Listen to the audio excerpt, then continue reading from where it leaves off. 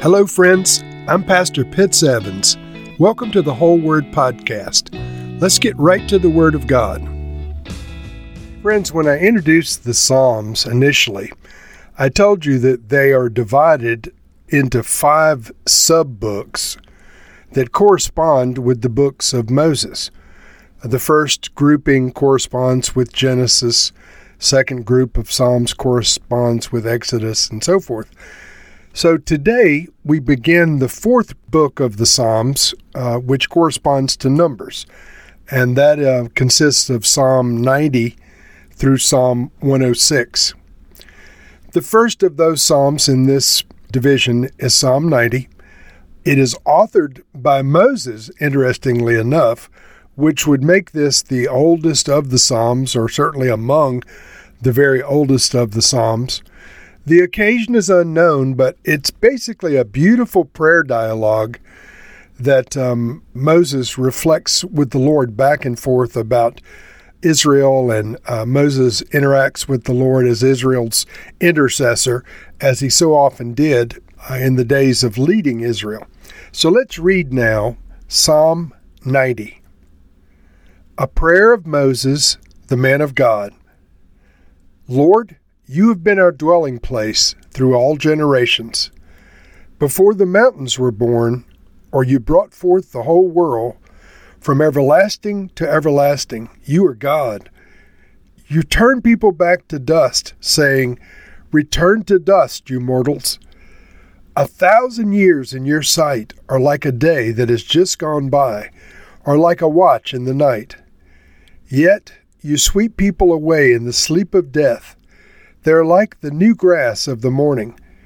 In the morning it springs up new, but by evening it is dry and withered. We are consumed by your anger and terrified by your indignation. You have set our iniquities before you, our secret sins in the light of your presence. All of our days pass away under your wrath. We finish our years with a moan. Our days may come to 70 years or 80, if our strength endures.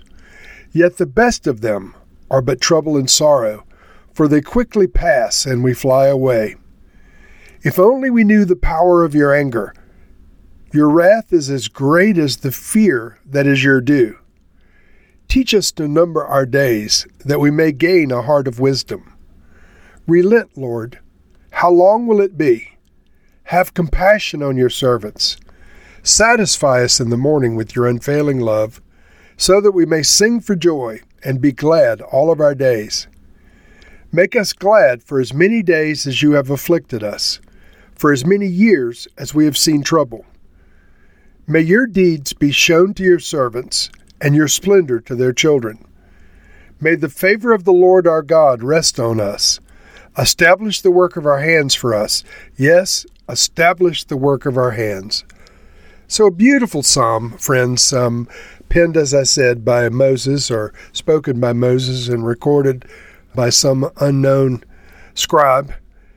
But if it is indeed, as it's purported to be, written by Moses, and we have no reason to doubt it, this psalm would be today somewhere around 3,500 years old. Now think about the wisdom that was contained in this 3,500 years ago. And so it's a prayer of Moses, and he begins by proclaiming that the everlasting God is our dwelling place. He says, Lord, you have been our dwelling place throughout all generations. Before the mountains were born, you brought forth the whole world. From everlasting to everlasting, you're God. That expression, before the mountains were born, you brought forth the whole world. Friends, in the natural realm, the mountains remind us of our finite nature as human beings. Compared to a human being, a mountain is eternal. But compared to God, a mountain is as a human being. In other words, mountains are finite when compared to God, but they seem infinite when they're compared to us.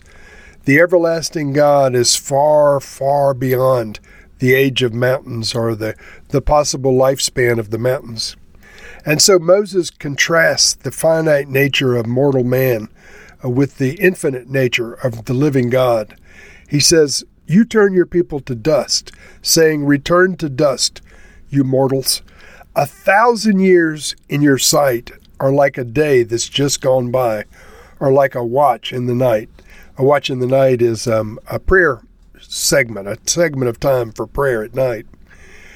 Continuing verse 5, yet you sweep people away in the sleep of death. They're like the new grass of the morning. In the morning it springs up new, but by evening it's dry and withered.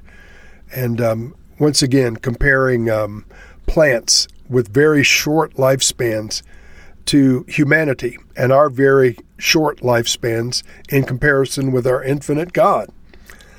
And so he goes on to speak about the fact that our sins are not hidden from the Lord. He says, we are consumed by your anger and terrified by your indignation. You have set our iniquities before you, our secret sins in the light of your presence. All of our days pass away under your wrath, and we finish our years with a moan. And so he essentially is saying that nothing is hidden from God, that due to the brief lifespan of mankind, we should seek to live godly lives. He continues with what some have held to be a definition of the expected lifespan of mankind. He says, our days come to 70 years or 80 if our strength endures. In other words, you can expect 70, but if you're in really good shape, you might get 80. A lot of people take this as a promise for our mortality, for the years of our mortality. He goes on to say, yet the best of days are but trouble and sorrow, for they quickly pass and we fly away. If only we knew the power of your anger. Your wrath is as great as the fear that is your due. In other words, the Bible says the fear of the Lord is the beginning of wisdom. If we knew the power of his anger, we would live differently. Moses goes on to ask the Lord to help us, to teach us, to show us how to get the most out of our days. He says, teach us to number our days so that we may gain a heart of wisdom. What beautiful words those are, friends. Teach us to number our days so that we might gain a heart of wisdom. And I say amen to that. I assume you do too. He goes on to ask the Lord to have compassion on his servants. He says, relent, Lord. How long will it be? Have compassion on your servants. Satisfy us in the morning with your unfailing love, so that we may sing for joy and be glad all of our days. Make us glad for as many days as you have afflicted us, for as many years as we've seen trouble. And then he asked the Lord that the Lord's children may come to know him and his ways better. He says, may your deeds be shown to your servants, and may your splendor be shown to their children. Once again, I say amen to that as well. And then he closes with a blessing and asking the Lord to let his blessing rest on us as his sons and daughters. He says, may the favor of the Lord our God rest on us. Establish the work of our hands for us. Yes, may he establish the work of our hands. And so much to agree with in this Psalm of Moses.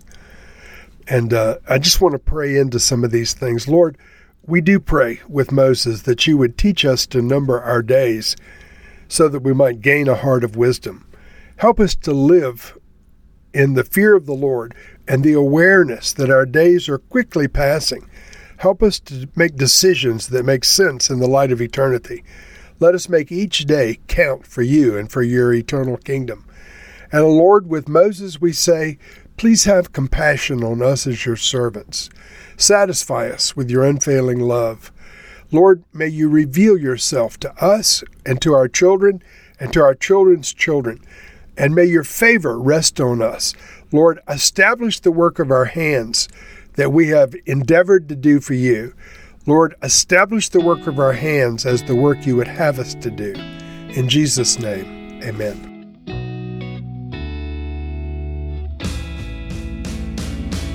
Thank you for listening to this episode of The Whole Word. It was brought to you by Whole Word Fellowship and the Northern Virginia House of Prayer. If you were encouraged, please share our podcast with your friends. We'd also appreciate it if you'd hit subscribe in your favorite podcast app and take a few moments to write a review. If you'd like more information on our church and our ministry, you can go to wholeword.net or wholewordpodcast.com for more information. Thank you again, and may the Lord Jesus bless you today and always.